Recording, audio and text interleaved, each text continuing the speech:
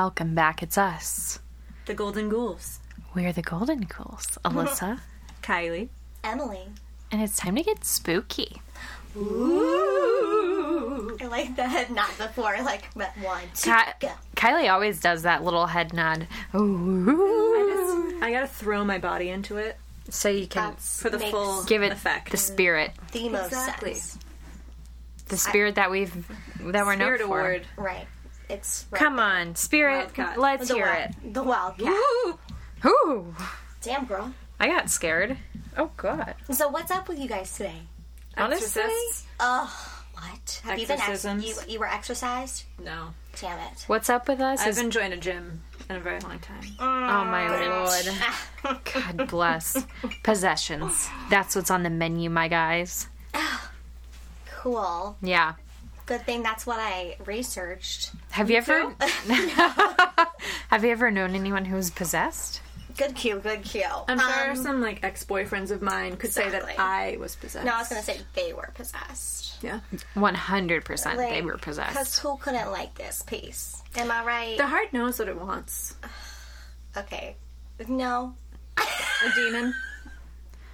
I've probably been possessed before, or Steve thought I was possessed at some point. Were you ever speaking gibberish No. in his mouth?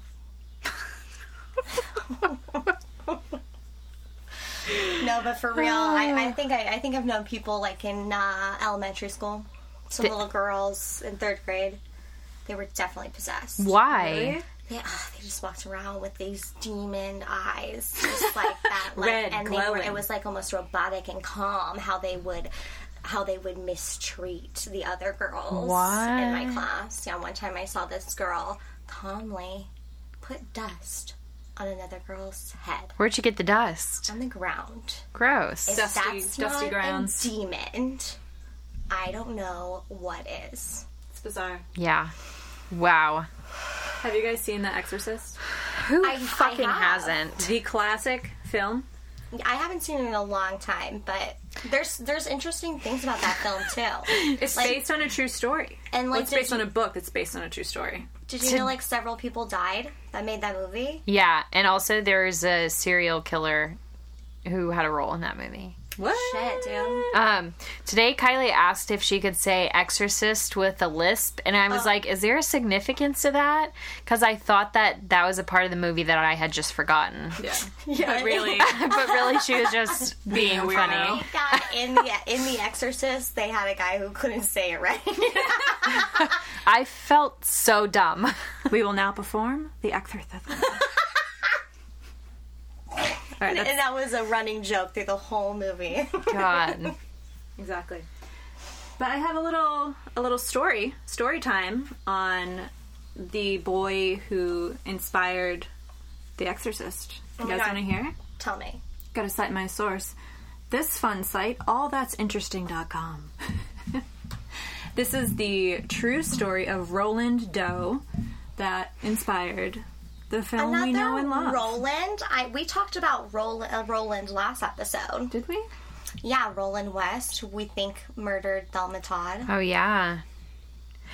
And wasn't Mariah's grandfather named Roland? Who the hell is Mariah? Our She's our listener. Oh, I thought you were thinking Mariah Carey. I was like, you know what? We have not talked about that woman. No, our friend Mariah. Our Right, friend of the okay. show. Very cool. Yeah. I think. Sorry, correct I us think it if is that's Roland. incorrect. Maybe Ronald? Roland sounds better. Yeah, we'll find out. Okay. So, in the picturesque Balnor neighborhood of St. Louis sits a beautiful colonial-style house on Roanoke Drive. Roanoke Ooh. Drive. Girl, you setting the scene. Meet me in St. Louis. Am I right? Am I right? Am I right? So it looks normal on the outside. All brick exterior, white shutters framing the windows, huge trees, Beautiful. you know, a very nice yard. Yet this is a location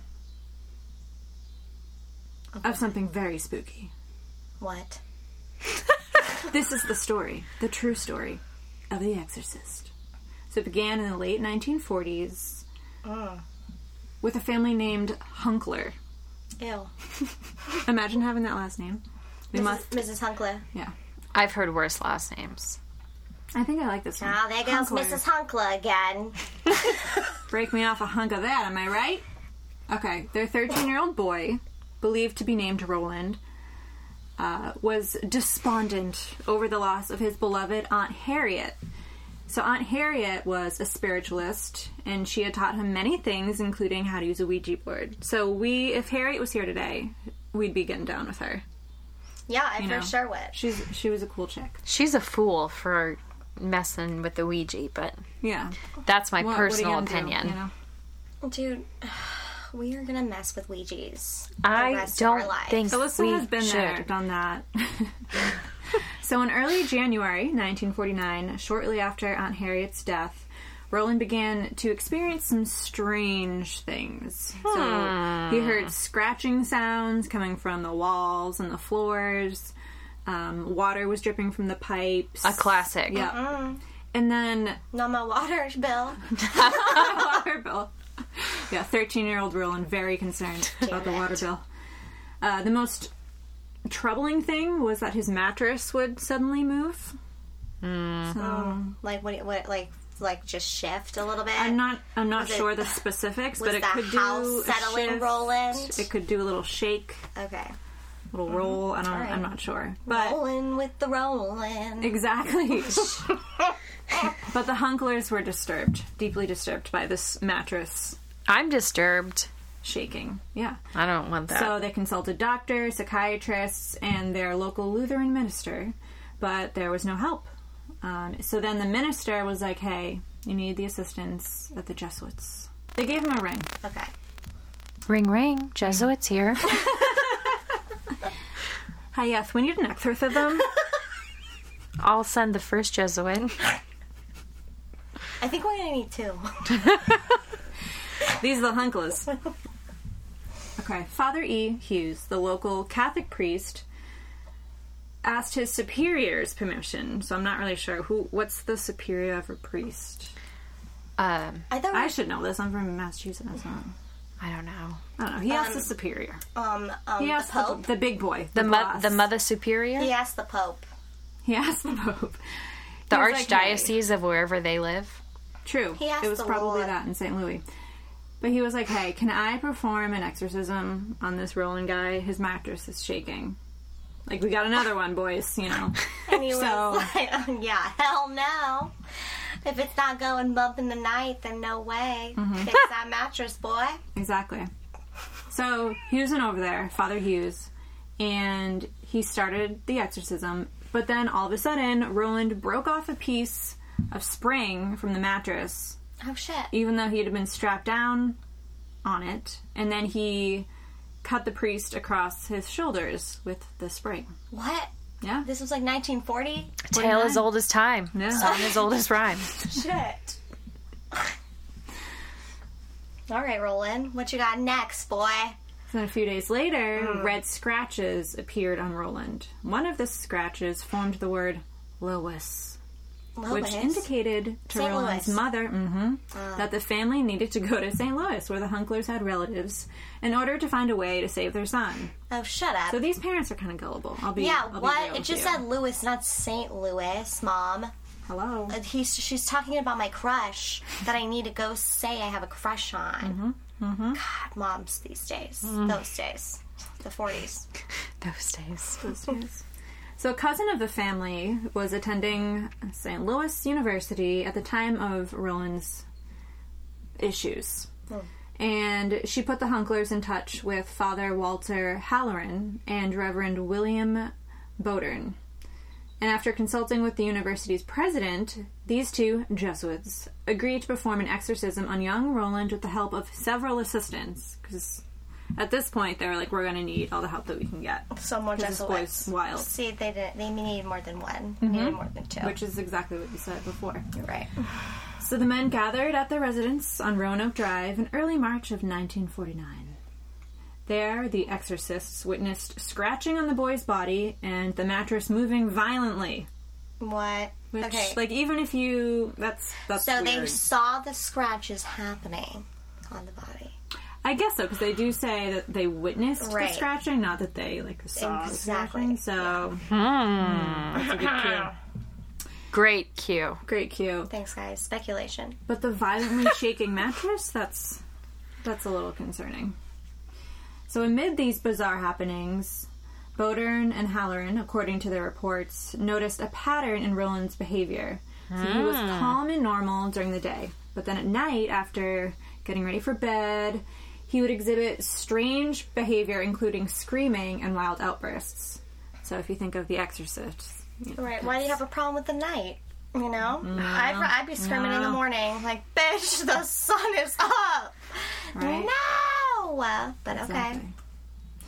Roland would also enter a trance-like state and start making sounds in a guttural voice.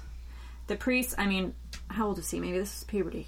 But I don't know. The priest supposedly also saw mysterious flying objects in the boy's presence and noted that he would react violently when he saw any sacred object presented by the attending Jesuits. Much to think about. Yeah. I mean, honestly, the majority of the time, it's kids going through puberty who are being possessed because they've got all this hormones. extra. They've also got all this extra energy for these. Very true. I got 3 adults For these demons. I got some adults But too, I but do agree with you. They a were lot of probably times, bored yeah, and just like acting out. it's hard to say. In another incident, a pitchfork-shaped pattern of red lines moved from the boy's thigh down to his ankle. Not the thigh to the ankle. I know. Some red- Anything but that path. Thigh to the neck, fine. Thigh to the ankle, Piece of cake. deadly. These types of things happened every night for more than a month, and everyone witnessing the events believed that Roland was possessed by 10 demons. 10. Not 9, God, how'd they count them? not 11. There were 10 different They voices. asked him who, yeah. Robert! George! Hey! So this next part, it's going to make you think of The movie. Exorcist? the movie. Okay. On the evening of March 20th, the exorcism reached an unhealthy new level. Oh, it's the vomit. Roland peed all over his bed and began shouting and cursing at the priests. Now, Roland's parents were like, enough. We're going to bring you to the hospital because maybe there's something wrong Oh, okay. with your noggin. And also, let's get you out of this house. Maybe it's the house. Then on April 18th, a, quote, miracle Marigold? On 34th Street? on 34th Street occurred in Roland's room at the hospital. It was the Monday after Easter, and Roland awoke with seizures, which he had never had before. It was very bizarre. He yelled at the priest, saying that Satan would always be with him. The priest laid holy relics, crucifixes, medals, and rosaries on the boy, which probably made him a little more upset. No. Caused him to seize. At 10:45 p.m. that evening, the attending priests called on Saint Michael to expel Satan from Roland's body. They shouted at Satan, saying that Saint Michael would battle him for Roland's soul. 7 minutes later, not 6, not 8 minutes, 7, Roland came out of his trance and simply said, "He's gone." The boy recounted how he had a vision that Saint Michael vanquished Satan on a great battlefield. I almost feel like maybe Roland was fucking with these. I think he was fucking, and then he didn't like the hospital food. I think he was like, fucking. I want to go I think home. he was fucking with them. Yeah, he didn't want to be at the hospital, so he was like, alright. Yeah, because that Game food over. sucks.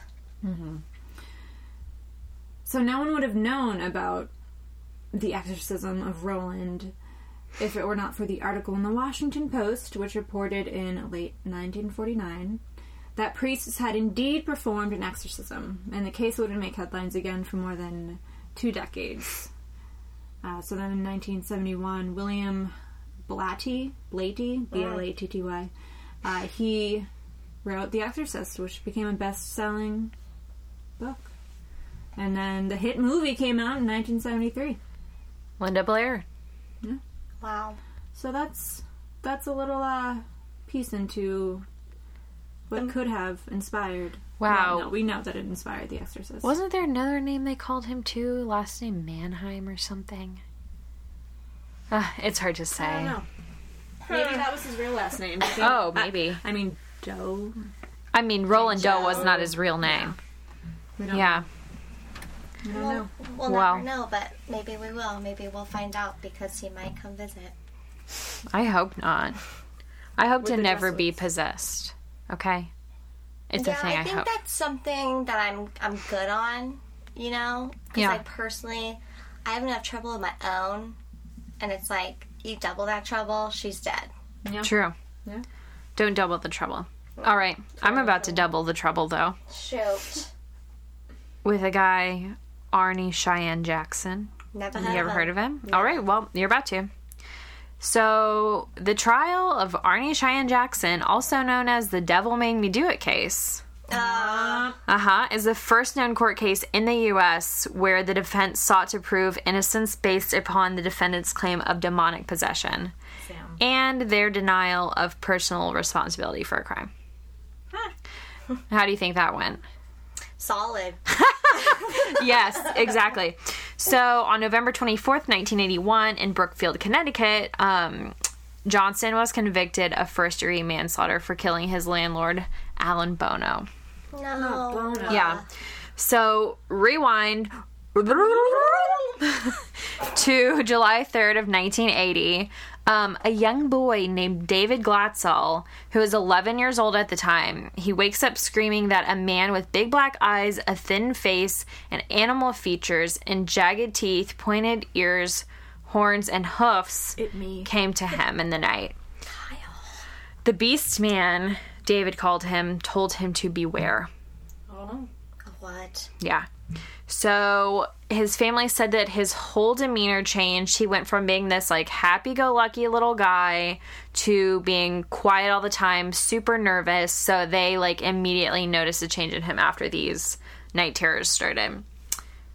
I mean, yeah. So his sister Debbie asked her fiance to stay with the family to see if they could help David get out of his funk. You know, cool older guy in the house. Yeah. Yeah. That fiance, who do you think it was? Who? Arnie. Barney. Who is she? It's the guy we didn't know. Wait, I called him Jackson and Johnson. Yeah, I feel like I've heard several different people. You guys. Presidents. Well, you know what? I read so many articles on this man. Let's call him Jay. We'll call him Annie. Annie J, how are ya? Mm. I think it's Johnson. All right, yeah, it's Arnie Johnson. I don't know who the hell Jackson is, but sometimes I type crazy stuff. All right, so Happens. this kid, Arnie. funky stuff. Arnie's coming to stay with the family. So shit did not get better. David had more nightmares of the Beast Man, who promised to take his soul. Hell rude. no. Yeah. Odd scratches and bruises began to appear on him, and the injuries seemed to happen when he was sleeping. So, Sounds familiar. yeah, To Roland, not to me. yeah. Odd noises started coming from the attic. No one could figure out any reasonable answer as to why this was happening. Worst of all, David began to see the Beast Man while he was awake. Ooh. This sounds like that movie, like, what is that movie where the kid sees, like, the devil beast? Damn it. There's so I feel many. like I've said this before, and somebody thought it was crazy. We'll figure it out. Okay. He said that the beast would appear to him as an old man with a white beard dressed in a flannel shirt and jeans. That's a good look. Scary as That's hell. my go-to look for fall. Yeah. Wow. So, What a stud. yeah. Yeah. The Glatzel family had nowhere else to go, so they turned to the church, which is, you know, that's what the people do. Where would I go? I don't have a church, To us. Hospital. I guess. So, a priest came to the home and blessed it, which seemed to do a little more than just piss off this beast man, because Oh, God. shit started popping off. Uh-oh. The sounds in the attic got louder. His dreams and daytime visions got worse. He saw them more often. And so David starts to hiss at his family and speak in multiple voices. a classic sign of possession. He started to quote Paradise Lost, which, like, why? Hello? Yeah. All right. And then during the night, someone in the family would have to stay up and watch David because he would wake up every 30 minutes having seizures. It's all Shit. too familiar. Yeah, shit sucked around there, basically. Sucked. Yeah. So the priest wasn't sure what to do, so he reaches out to Ed and Lorraine Warren, Oh, controversy. Yeah. You know what? We know them. I don't know what you guys think of Ed and Lorraine. I think they might have been quacks. Oh, okay. You think? I was wondering if you had deep respect. I don't know. I don't have an opinion. There are a lot of people who think that they're charlatans. I don't. Well, I wasn't there to say. Oh, yeah, we weren't to put there. Claim on like some miracle happening with them around, but Yeah. I'm sure that they truly believed in what they were doing. I think they believed in what they were doing when they started, and then they realized It was shit. that it was like getting them some sort of notoriety, and then I think they may have lost some credibility. Oh, Yeah. That's my hypothesis. cool. But what do I know? So the Warrens take a trip from Monroe to Brookfield so that Ed can speak with David. And Lorraine watched as Ed interviewed him. Ed would always do the interviews because he was like an ex-cop, so he knew all about this stuff. That was like He could tell if you were faking it, Right. kind of thing. Yeah. So she later explained what she saw to People magazine. Yeah. course. A classic. An award-winning Guys, publication. She just wanted to warn everyone. Yeah. So she says... That's why she knew how. Yeah. People. So she said, while Ed interviewed the boy, I saw a black, misty form next to him, which told me we were dealing with something of a negative nature. Yeah. Soon the child was complaining that invisible hands were choking him and there were red marks on him. He said that he had the feeling of being hit. No. So the Warrens are like, he's 100% possessed. That's a direct quote that they gave to People magazine. No more questions. He's possessed. So Was this a People exclusive? I don't know, and they didn't actually say he's 100% possessed. I made that up. That was a direct quote from me. They were like, no joke. But it was believable, right? Yeah. Possessed AF. So there's some question as to what happened next. So the Diocese of Bridgeport admits that they did investigate the Glatzel case, but they've never spoken more than that. So they won't confirm or deny the possession, just that they did investigate. According to Lorraine, the Warrens, along with the 4 priests, had 3 exorcisms to free David from the hold of... Y'all want to guess how many demons? 10. 43! Damn. That's a lot. 43. That's a lot. I know. How do they... How does he keep up? I'm telling you, it's the voices. It is the They're hearing these voices. Different. They've had 43 different voices come out of this kid? Yeah. Sean. Patrick. What? Oh my god. So, during one of the exorcisms for David, old Johnson, he taunted the demons. Yeah. Bastard. And Big he mistake. went as far as to claim that they were too frightened to even try and enter him. Come on, man. Come Yeah. on, get in me. Next. So, Enter me. That's what she said. So when the exorcism was over, the Warrens actually called the police and were like, y'all need to keep an eye out on this guy because Yes, demons. we're pretty sure he stirred some shit up. And they were like, we're getting out of here. Okay. So it's November 1980. Things seem okay. David's parents have been taking him to a psychiatrist and their family physician. And according to the doctors, he's a normal kid. He's got a slight learning disability, but other than that, he's a pretty chill dude. He still had trouble sleeping, though, but it's like, if I went through that shit, would I ever sleep again? Hard to say. Good cue. Another cue. Yeah. Because this was 70s. This was the 80s. Early 80s. Okay, so when mental illness was like a real thing in the 90s, right? Like schizophrenia became like a diagnosis, right? That I feel like there were things sooner, but... Because I know like they got rid of all the institutes like in the 60s. yeah. So it was pretty institutions? close. Yeah. I thought they closed a lot of them in the early 90s because of funding, lack of funding. maybe that was it. Ugh. But still, so that's like kind of around the time where people didn't really like wrap their head around mental illnesses like that. There was definitely more awareness, I think. Yeah.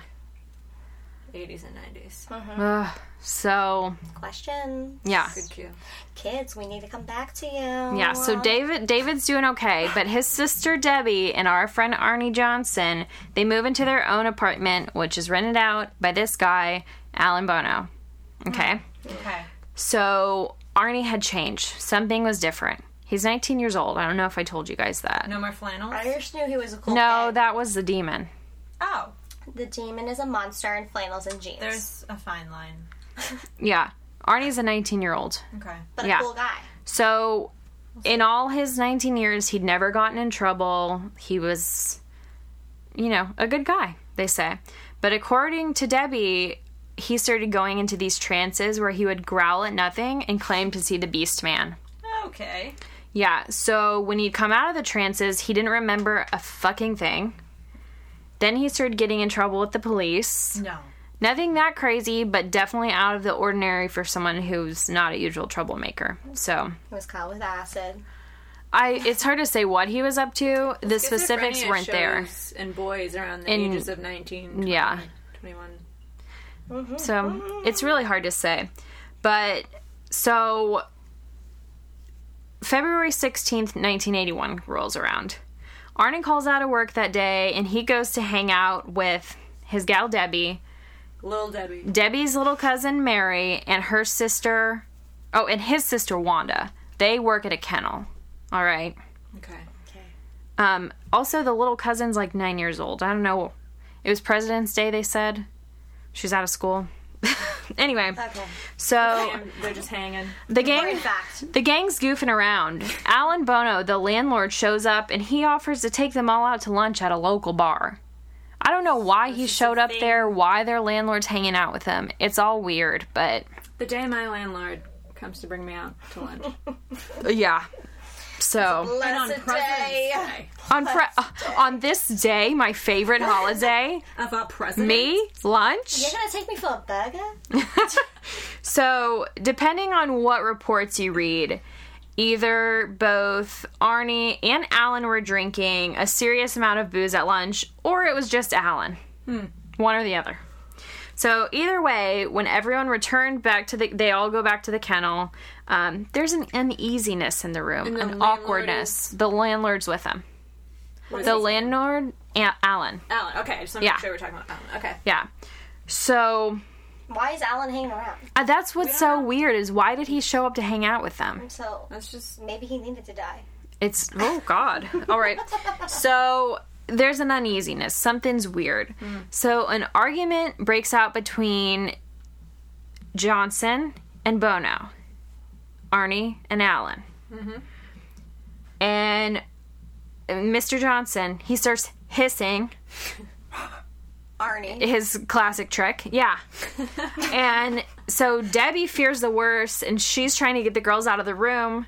But Mr. Bono was faster and he grabs little Mary and refuses to let her go. What? Yeah. Yo, if somebody's hissing at me, I'm out. I'm like, out. Yeah. I'm like, you're right. So You're right.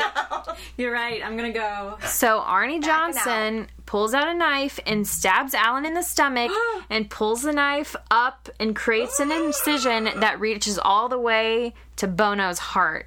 Jeez, dude. Yeah. That was not his first. Yeah, he was plan B. ready. Right? He's done that before. He then stabbed Alan a few more times before leaving the scene. Dude was pissed. Yeah. So, Mr. Martin Minella, Arnie's lawyer, was the one who came up with the idea of pleading not guilty by virtue of possession. So, he had found 2 cases in England where demonic possession was used as a plea, though neither of those cases ever went to trial. Still, he thought it was worth a shot. Why wouldn't you claim that it's because he took this girl? I don't know. He was, like, harassing us. So, he shot that shot and it did not work. Clearly. The judge refused to accept this plea. There was an attempt. Yeah. And there was no proof of the possession, so that's why the judge was like, bullshit, no. So then, when that plan goes out the window, Manila Folder. went with what would have been most people's first choice plead self-defense. Yeah. Because that guy grabbed the little girl. Exactly. So, like I said earlier, the jury found him guilty of first-degree manslaughter. They gave him a 10 to 20-year sentence. He only served 5 years. Oh, good. Yeah. But Arnie and old sister Debbie, they got married as soon as he was released, and they're still together. To this day. They're still kicking it. If they're still alive. I'm pretty sure they are. That's not that old. Are you guys still alive? Hello? So, obviously, this trial's a real hot topic in 1981 because, you know, pretty wild stuff. And it led to a made-for-TV movie being made called The Demon Murder Case. It stars Kevin Bacon and Andy Griffith. Oh my god. We haven't seen this? Yeah. Is Andy the landlord? He is... He's the demon. I think he... I mean, he has to be I don't the know for landlord, sure. and I Kevin think he has might to be be... the 19-year-old. No, Kevin Bacon, I think it's the kid. Oh. Oh, yeah. And I think it's 1980. That's a young Kev. Yeah. So, and then there's also a book called The Devil in Connecticut. Yes, I have that at my house. Do you really? Back in Massachusetts. Oh, that's what this is about. Mom, was that your book? Or Dad, was that your book? Let us know. Julia? That's my sister. We know who Julia is. So, I'm telling the people. So in 2006, the book, they actually reprinted it and became a bother for the families involved. So the Glatzel family sued the publisher and the author, saying that it violated their right to privacy, it was libelous, and that it intentionally caused emotional distress to the family. Could see that. Yeah.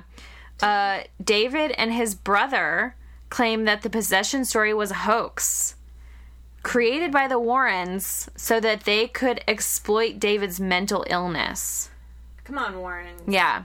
Both Lorraine and Gerald Brittle, who wrote the book The Devil in Connecticut, denied David and Carl's claims. They eventually settled that lawsuit out of court in 2012 on February 16th, which was exactly 31 years to the day of the death of Alan Bono. Weird. From the stab. Wow. Yeah. When did they sue them for libel and... 2006. Okay. Wow. And then they I feel settled. like by now you'd be like, I think he has some mental problems. Yeah, by now they figured it all out. Yeah. Well, Wow. Y'all want to hear one that's pretty recent? Yeah. Because that's why it's so interesting that you guys had all these ones from like the 40s and the 70s, 80s. It's like, I thought was a big time of like people going crazy, Yeah. and they were just claiming them either possessed or crazy and they need to be shocked, you know? But this was in 2004. Oh. Shit. Have you ever heard of Vincent Lee? Yes. Yeah, I was listening to a podcast the other day about him, and I was like, shit, this is crazy. And then when we talked about doing possessions, I was like, dude, fits right in. Yep. So July 30th, 2004, some peeps were headed to Winnipeg, Canada on a Greyhound bus.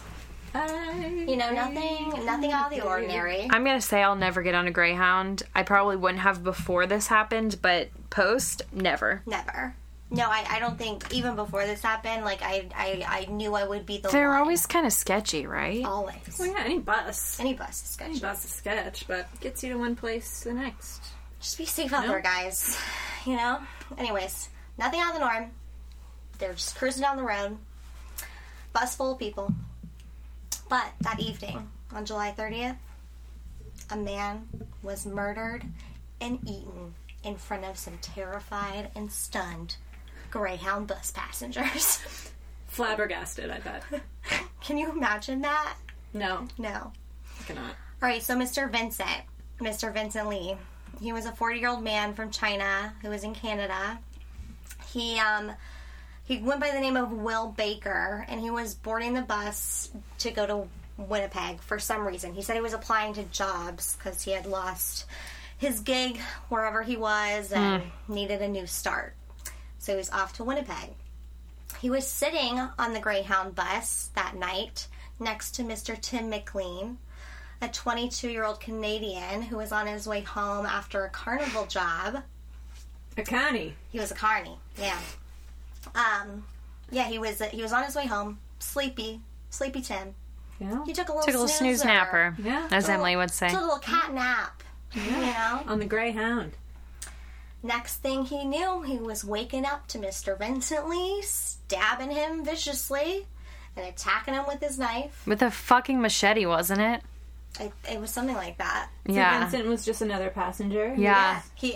Vincent, they had exited the bus one night, had stayed overnight somewhere, and the next day he got on, sat next to Tim. Do you think he had those bath salts? Well, listen, I'm going to tell you. Okay. So he stabbed him in the neck, the back. He was just stabbing him everywhere. And it was weird because he was doing it almost calmly and robotically. He didn't flinch. It was just like the girl over. that put the dust on the other girl's head. Exactly, demon. Yes. What else could that be? A dusty demon. Double D. Oh, my Lord. So, as soon as it started happening, obviously everybody starts freaking out. The bus pulls over. Driver and a couple guys try to go get Vincent to stop him and save Tim. Vincent comes at them with the knife, chases them all off the bus. So they're all off the bus now, and they see him just continuing to just mutilate this man. He starts severing the guy's head off. Ew. Mm-hmm. With a machete? Yep. And then he starts to eat him. Okay. He starts eating the flesh of Tim. And he also taunts the people outside with Tim's head. He's holding the head. He's holding the head up. Oh my God. Shaking it in the window and laughing. And this went on for a while, right? It took a while for someone to get there. Yes. They were on the side of the road. You know? I'd be thrown up. Can you imagine? Watching somebody who you just saw alive and well getting their head severed off, and then somebody's eating them. Yeah. And making it normal and almost humorous. Mm-hmm. No. Well, finally the cops came, shut that shit down. But so obviously all the evidence in the world put this guy. Dead. Tim's dead. Rest in peace. Poor Tim. But we got all this evidence. Vincent obviously just murdered this man. He should be in jail for life. Yeah. Well, no. Well, you'd be wrong. You'd be wrong. He's a free man. You know why? To this day? Yeah. Because Homeboy claimed he was possessed by God. How did this fly? He said that God's voice was telling him to go to Winnipeg because of aliens. There was going to be an alien attack on the country, and he needed to save everybody. And as he was on the bus, sitting next to Tim, an overwhelming voice came through saying that Tim was an alien and he was going to harm people on the bus, and Vincent needed to get rid of him. So he's schizophrenic. Yeah. But he's a free man running around. Right. Unmedicated. So, but in 2004, at the trial, they took that claim. Actually, maybe the U.S. or Canada? Canada. 2008, they took that, they put him in a hospital just to be watched. That was it. 2012, he's a free man who from doctors say that he's fine and he understands now that he's a schizophrenic, and he takes his medicine. And Vincent says he is so sorry. Yep. To all the people he has severely damaged for the rest of their lives. What happened to the Asian guy looking for a new job who's sitting That next to was him? Vincent. That was Vincent Lee. Oh, gotcha. What did you think I was talking about the whole time? Tim was the guy who was deceased. Vincent For some reason... You got that? Oh, because you said he went by the name he did. of... He okay. went by a more This whole time I was just picturing him just sitting calmly next to him, and Vincent came up from behind. He Makes went more by sense. Will Baker. Will Baker. But his name was Vincent Lee. He's changed his name since. Probably. And he's just He's a free walking man. around. Hanging around. Schizophrenic guy. Pretty fucked up. Who was chopped off a head and ate the person. Probably Didn't more he than put some one. parts in his pocket? Yeah, he did. No, God. he put like the nose or like ear or something. Yeah, in and when his they pocket. got him, they were like, "What the fuck, dude?" Yeah. Is this a tooth? It is crazy to me though It's that so like insane. all he got was hospital and now he's free. Come on, Canada. The worst part to me is that he was like taunting the people. Taunting them. I feel like they were like out in the middle of nowhere and they're just like stopped on the side of the road because some psycho has decided to fucking chop someone's head off, and then he was like fucking with them. I feel like he was like smearing blood on the No, he windows. was, Yeah. Yeah. He really took a go for it. It's insane. Jesus. And they're like, oh, you guys, let it go. He just needs to take his meds. You know? It's like, no, guys. I'm not safe out here. I don't feel safe. I don't feel safe. I don't feel safe with the bath salts. I don't feel safe, you On the know. Greyhound. On what? On the Greyhound? On the Greyhound. Definitely don't feel safe on the Greyhound. Sometimes on the Instagram, Snapchats, on the Facebook. It's a wild world It's a out there. wild world. What are we going to do? Who are we going to run to? I don't know. Have you guys heard of Son of Sam? He was a David serial killer. Berkowitz. Yeah, good old David Berkowitz. Oh, David. We're going back in time to 1976 to 1977. Yeah, you probably know of him as his nickname, Son of Sam, but he was known for basically terrorizing New York City. New York. New York. He lived in Yonkers, gunning down innocent young people in their cars. So he would just like go up Bastard. to people, to specifically young people in cars, and just kill them. And as the numbers of victims increased, David basically eluded the biggest police manhunt in the history of New York City, which is insane if you think about it. And he also left letters that mocked the police and basically said he was going to continue his crimes. And these letters were given to the press and printed. And we could maybe include some of these on our Instagram. But the killing spree was known like worldwide, which is crazy. Good old David claimed that Satan possessed his neighbor Sam's dog, and the dog told him to kill people. Not the dog. The dog. Damn it. Yeah. And All dogs go to heaven, don't you know? Exactly. And the dog's name was Harvey. The dog was fine. He didn't kill the dog. But Thank God. upon further questioning, Berkowitz explained that Sam was a 6,000-year-old man inhabiting the body of his Yonkers neighbor, Sam Carr, the owner of the golden retriever. Wow, he Who was worshipped telling his him neighbor. to kill. He didn't. Did he ever didn't worship Did him. he ever talk to Sam? It's a good cue. I don't know. I don't know. Like, was he ever like, Sam, am I doing what you want? Yeah, I don't know. Dude, So follow up, man. he initially claimed possession, which is, I guess, the classic go-to. But then he got a court-appointed psychiatrist, David Abrahamson, and he said, he said that Berkowitz had long contemplated murder to get revenge at the world that he felt had rejected and hurt him. So he fought in the Vietnam War and then came back at like the age of 21, and all of his friends that he grew up with had moved on, didn't want to hang out with him anymore, probably because he was a freak. And then also he somehow found out that his birth mother was nearby and alive. He tracked her down, was excited to meet her, and she was like not less than enthused to meet him and see him. So he was angry Messed and up. lonely. Yeah. And probably had a little bit of PTSD, but also Totally, Vietnam. a crazy dude. Right. He had Probably all not of these possessed. issues. Yeah, exactly. Poor guy, really. I mean, Come on. come on, I'm kidding.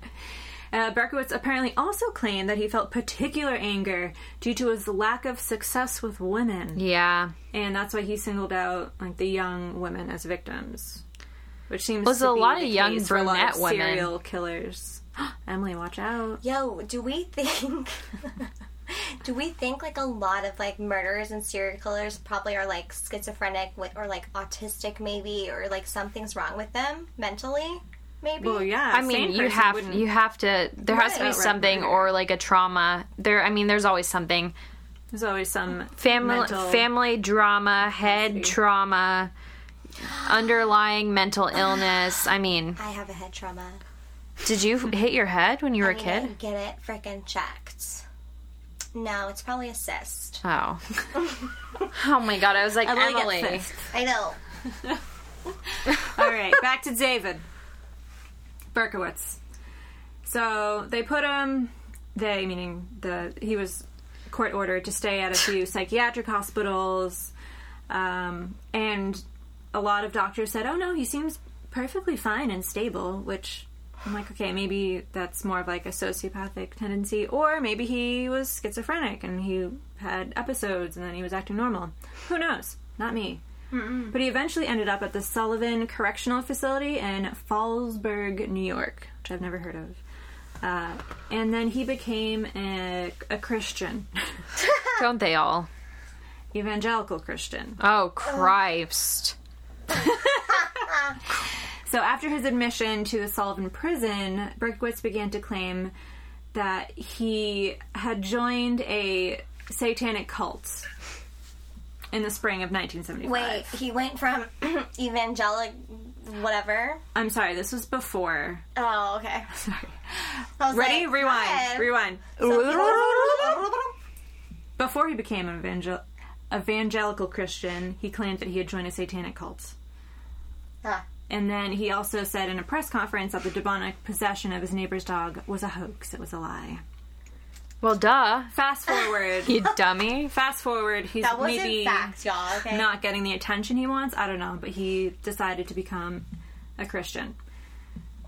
And then soon after his imprisonment, Berkowitz invited, I'm not sure if I'm saying the first name right, Malachi Martin, who was an exorcist, to help him compose an autobiography. Malachi! He's Italian. To help him compose an autobiography, but the offer was not accepted. Malachi. That's what you call it. Malachi. Hey! Malachi Kalachi. Hey, Malachi! What are you gonna Come do? down to the What prison. are you gonna do? Oh my god. And he's a kolache. I want a fucking kolache Malachi right the now. Kolache. Have y'all been to Batch? It's a kolache Yeah. kolache paste over here. They sell malachis. They sell malachis Not and the kolaches. malachi. Vegetarian Oh malachis. my god. Malachi. I'll take Malachi. a ham and cheese kolache with jalapeno. Jalapeno. So, you guys want to know what Berkowitz is up to now? It's nothing, Yeah. it's nothing cool, but Is he still a Christian? Yep, and he's developed his memoirs Making with kolaches. the assistance of Christians, and his statements were released as an interview video called Son of Hope during 1998. Oh my god. And then he had a more extensive work released in book form entitled Son of Hope, The Prison Journals of David Berkowitz. Kill me. He may. Ugh, You're fuck brunette. him. No. I am. So, I mean, We'll protect you at all costs. the fun part of the story is that he says that he was summoned By to a dog. act by his neighbor's dog. Yeah. A golden retriever. A golden retriever. Out of all the dogs, I just don't think a golden Harvey. retriever. I'm gonna would get want. a golden retriever and name it Harvey. Poppy Menace, I think, would possess somebody real good. Yeah. She's an evil little Holly witch. possesses me every single time I walk into the apartment. It's These terrifying. kids. These frickin' kids. All right. You ever heard of Anna Eklund? Oh yeah. She was pretty.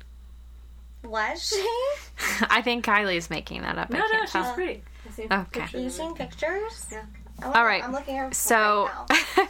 so from the age of 14, she had this growing aversion to holy objects. She was obsessed. Like bagels. Yes. And she was obsessed with depraved sexuality. What? That's a weird thing to be.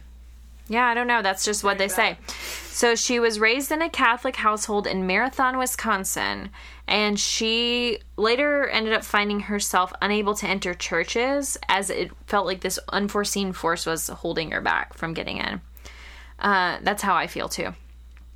Fortunately, this guy, this priest, Theophilus Risinger, He's friends with Malachi. was able to exorcise her demons. So she was okay. Good. Then, 1928 rolls around. The Bishop of Des Moines, where Anna's living now, calls on our friend Theophilus to perform yet another exorcism on Anna because she's 46. She's yet again found herself unable to pray or go to church. That same unforeseen force is back. She can't even receive the sacraments. What? That connected her to her faith. My God. Yeah, she's having trouble. So, But during this time, from the first time until this time, she's been fine. No problem. She's been fine. Yeah. In and out of church. Yeah. Huh. So we don't know. Huh. Yeah. So she says that this spirit's sinister voices have started following her everywhere. They tell her to commit terrible acts, as she says.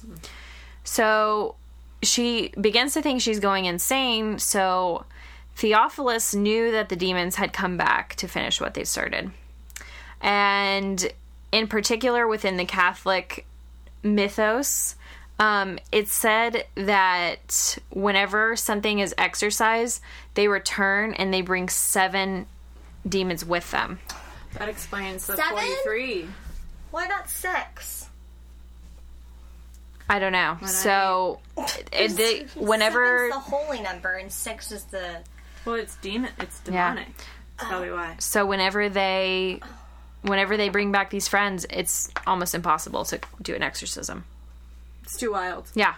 So he knew that this exorcism was going to cause backlash because after the first one, Anna was the subject of rumors that she'd been possessed because of her father Jacob's incestuous advances toward her. Oh, God. Oh. Yeah. And then because her Aunt Mina had practiced black magic. Ooh. Yeah. So Theophilus consulted his friend Reverend Joseph Steiger of St. Joseph's Parish in Erling, Iowa. And together they decide to bring Anna to this isolated local convent. And it's run by the Franciscan sisters. And they've spoken with them and they ensure them privacy and protection so that Anna doesn't go through this shit again. Good. In the public eye, at least. Yeah. So they received the Mother Superior's permission, and then they bring Anna to the convent on August 17th, 1928. So immediately when she gets there, she refuses food that's been blessed with holy water. She could sense it. She knew it would be sprinkled ahead of time, and she'd start just, like, really freaking out. And then she just started to hiss at food anytime it was near. Like, they could be down. Everyone's hissing, okay? They like to act like They could be bringing they could be bringing food down the hallway, and she'd start hissing, like, not even knowing that it was coming, because she could feel the holy water on it. So she says. So the first of the 3 sessions began, and the next day they had bound her to this wrought iron bed to prevent, any trickery. And they did it because the priests basically expected her to go apeshit because they had so much experience in this. They'd seen it before. But, like, if she can hear you a mile away, she gonna get out that chain. Yeah, so they knew she was going to attack when they tried something. So they also had the strongest sisters. Oh, the sisters? On standby. Yeah. The strongest of sisters. The strongest. Oh. So. Poor girls. But, yeah. Again, when you need a hand, call a sister. It's true. So they start speaking the prescribed prayers. Say that 3 times fast. Prescribed prayers. It's hard. Yeah. So Anna, as soon as they start saying these prayers, Anna sinks into this deep sleep, and her eyes are shut, like, impossibly tight. She just looks weird. Wild as all hell. So then they officially begin the rite of the exorcism, and she leaps into the air. She rips through the restraints, and she's clinging to the wall above the door frame in the room. Monkey. Right? So Theophilus, he's not even fazed by this, and he's like, get her down. Get her down. Get her So the sisters, they rip her down and they throw her back into the bed and they restrain her. She starts making these inhuman howling sounds, and those sounds last through the end of the session on August 26th, which, when did they start? August 17th. Damn. So she was just, oh.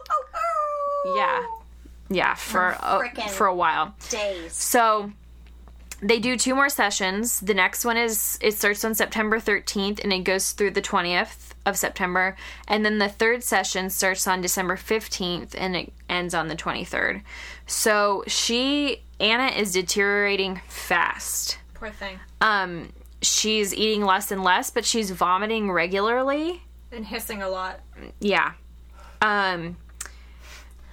She starts vomiting up things she hadn't consumed, like tobacco leaves and debris. I was going to say, what was she vomiting? Because she didn't have anything. Yeah, it was things she hadn't even eaten.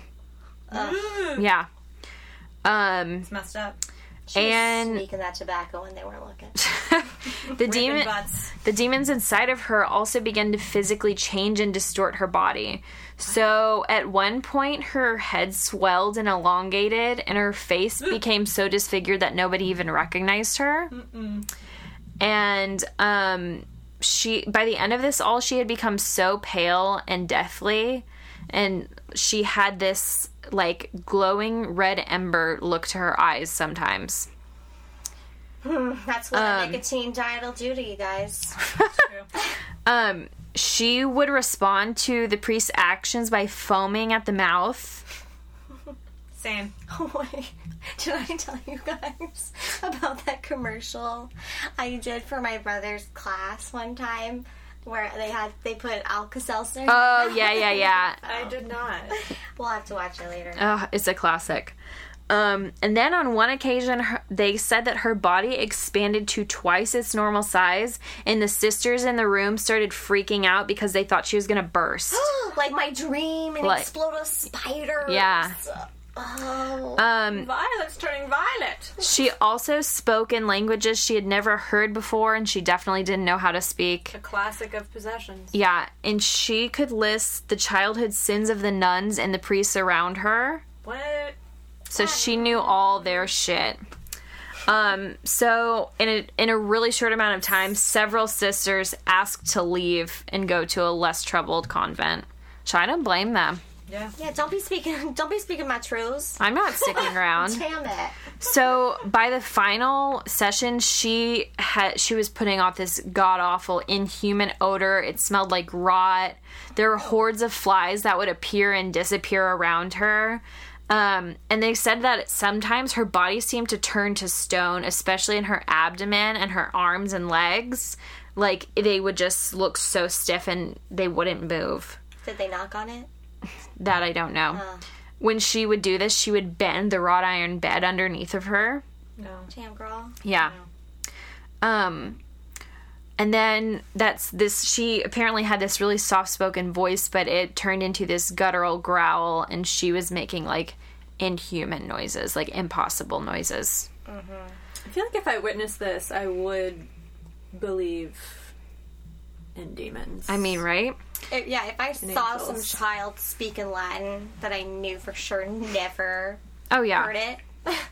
And then even as she was sleeping, these creatures would come to the surface. They would whisper without moving her lips, cursing God. It's a skill. She's a ventriloquist. They would, and they would verbally assault people in the room, but they held on hope. You know, they were like, "Bend over, bitch," like that. Right? They were gonna get her through this, though.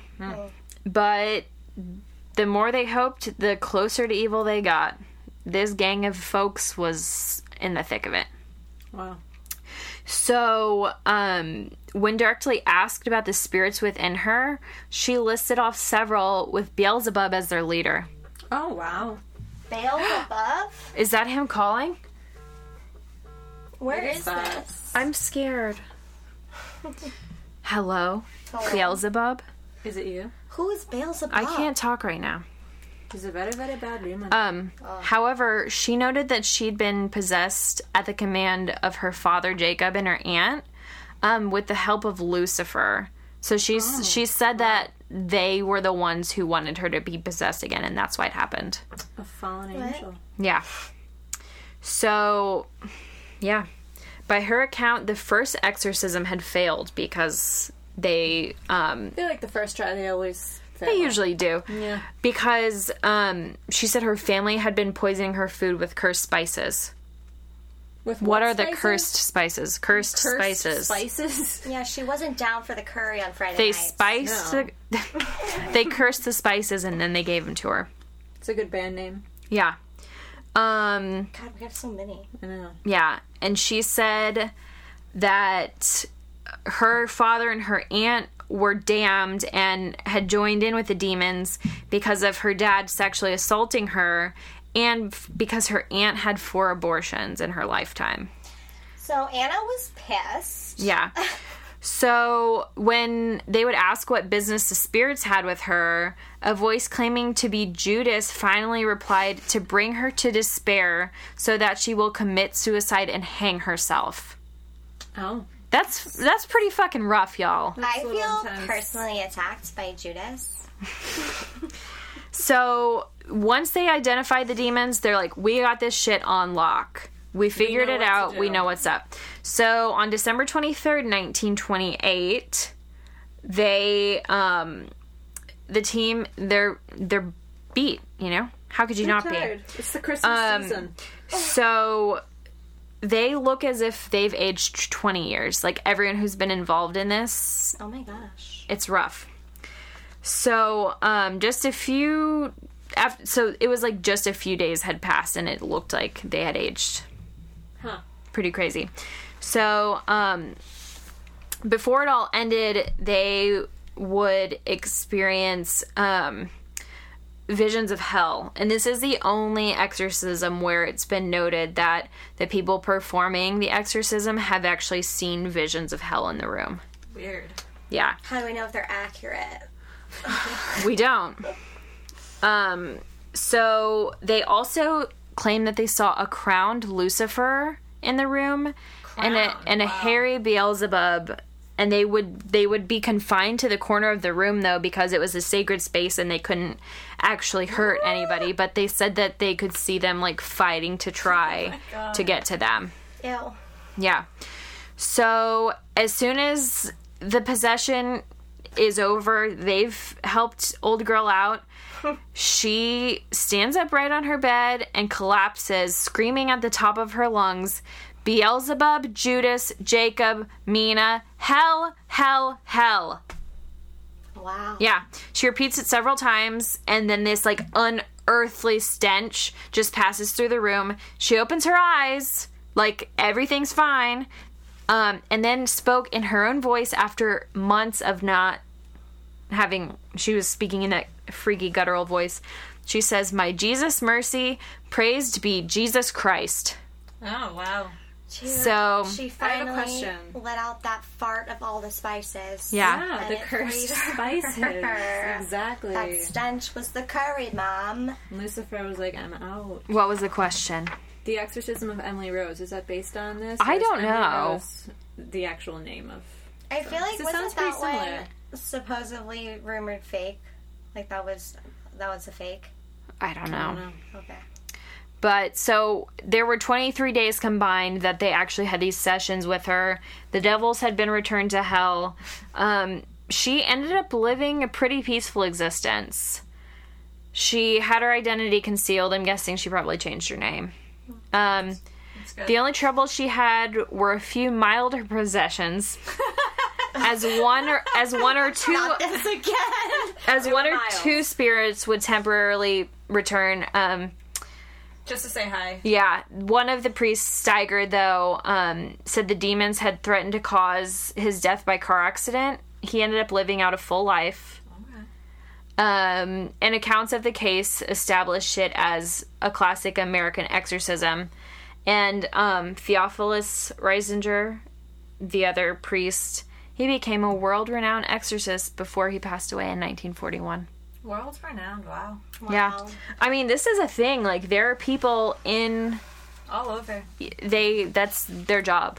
It's hard to believe, like, now that people are like, that's still it. That's still Yeah, I mean, the diocese are like, hey, we've got this possession in Austin, Texas. Go see this guy. Yeah. I mean, I don't know if there have been any possessions here. We hope. Well, They try to keep them on the down low, though. because that's what I was interested in, because I feel like I don't hear about them anymore, so I was seeing if there was any recent ones. I think they try and keep them on the down low. I know. Well, this girl, Susanna, she writes for the New York Post. She actually had, like, an interview, like, she wrote this article and had an interview with NPR about this time where she had symptoms that were like she was being possessed. And she would talk in tongues, she was having seizures, and, like, it was, like, something weird was going on. But, like, after a bunch of tests and blood tests and, like, doctor visits, I think she spent $1 million on blood tests. Where did she get that money? Well, I don't know, she worked for the New York Post. Exactly. How'd she get that money? I have no idea, because she lived in New York. I don't know. But the doctor, Dr. Najjar, who figured it out, he had asked her to draw a circle, and she had to draw 1 through 12 around the circle. And supposedly she got the right hand side of the clock right, but the left hand side she couldn't do. And so that told him that she was exhibiting, like, a spatial brain neglect. Like, the left side of her brain wasn't working, and so this was causing some, like, schizophrenic and crazy behaviors. Oh. And so they think that maybe that could be said for some of the people back in the day who thought that they were possessed. Huh. But we already said we know that they had to probably be mental cases. Yeah, I mean, Anna's, though, what was going on there? Anna's is suspicious. There are definitely some weird ones where it's like, what's going on? Makes you wonder. I was looking at this one article about Anna that was like, this is only supposed to be used for student research and not for paranormal investigation. Oh, please. Yeah. You should be scared now. And I was like, I didn't use that one. I was too scared. It was like, oh no, don't come for me. I got scared. I got scared. Yeah, possessions, though. There are so many more possessions. Have you been possessed? Let us know. A friend, Do you know anybody? someone who's been possessed? Your mom, your dad, your brother, your dog. Do you think you Your know teacher. someone? Even if, like, maybe you just believe it, let us know. Let us know. Like the dust demon. Yeah. dust We're going to have another listener episode headed your way So excited. pretty soon. So be sure you send those stories in for Ghoul Talk Volume 2 because get we real. want them. We own it. You're going to get them. We're getting excited for Halloween, so. We love it. The spookiest time of the Spooky, year. scary. Yeah. Anything else? We love you. Anything new? Anything exciting? I love you guys. Yeah. I love everybody who listens. Thank you. Just again, thank you guys. Thanks. And, like, go subscribe and rate and like and do all the things. Become a patron if you're feeling wild on my- Patreon. For real. Okay? Then we can send everyone stickers. Then we Woo! can send you guys all the things. Yeah. You can get ghoul merch. You can get merch. We love that. Like us on Facebook, join our Facebook group. All the stuff, you know? Until next time, stay spooky.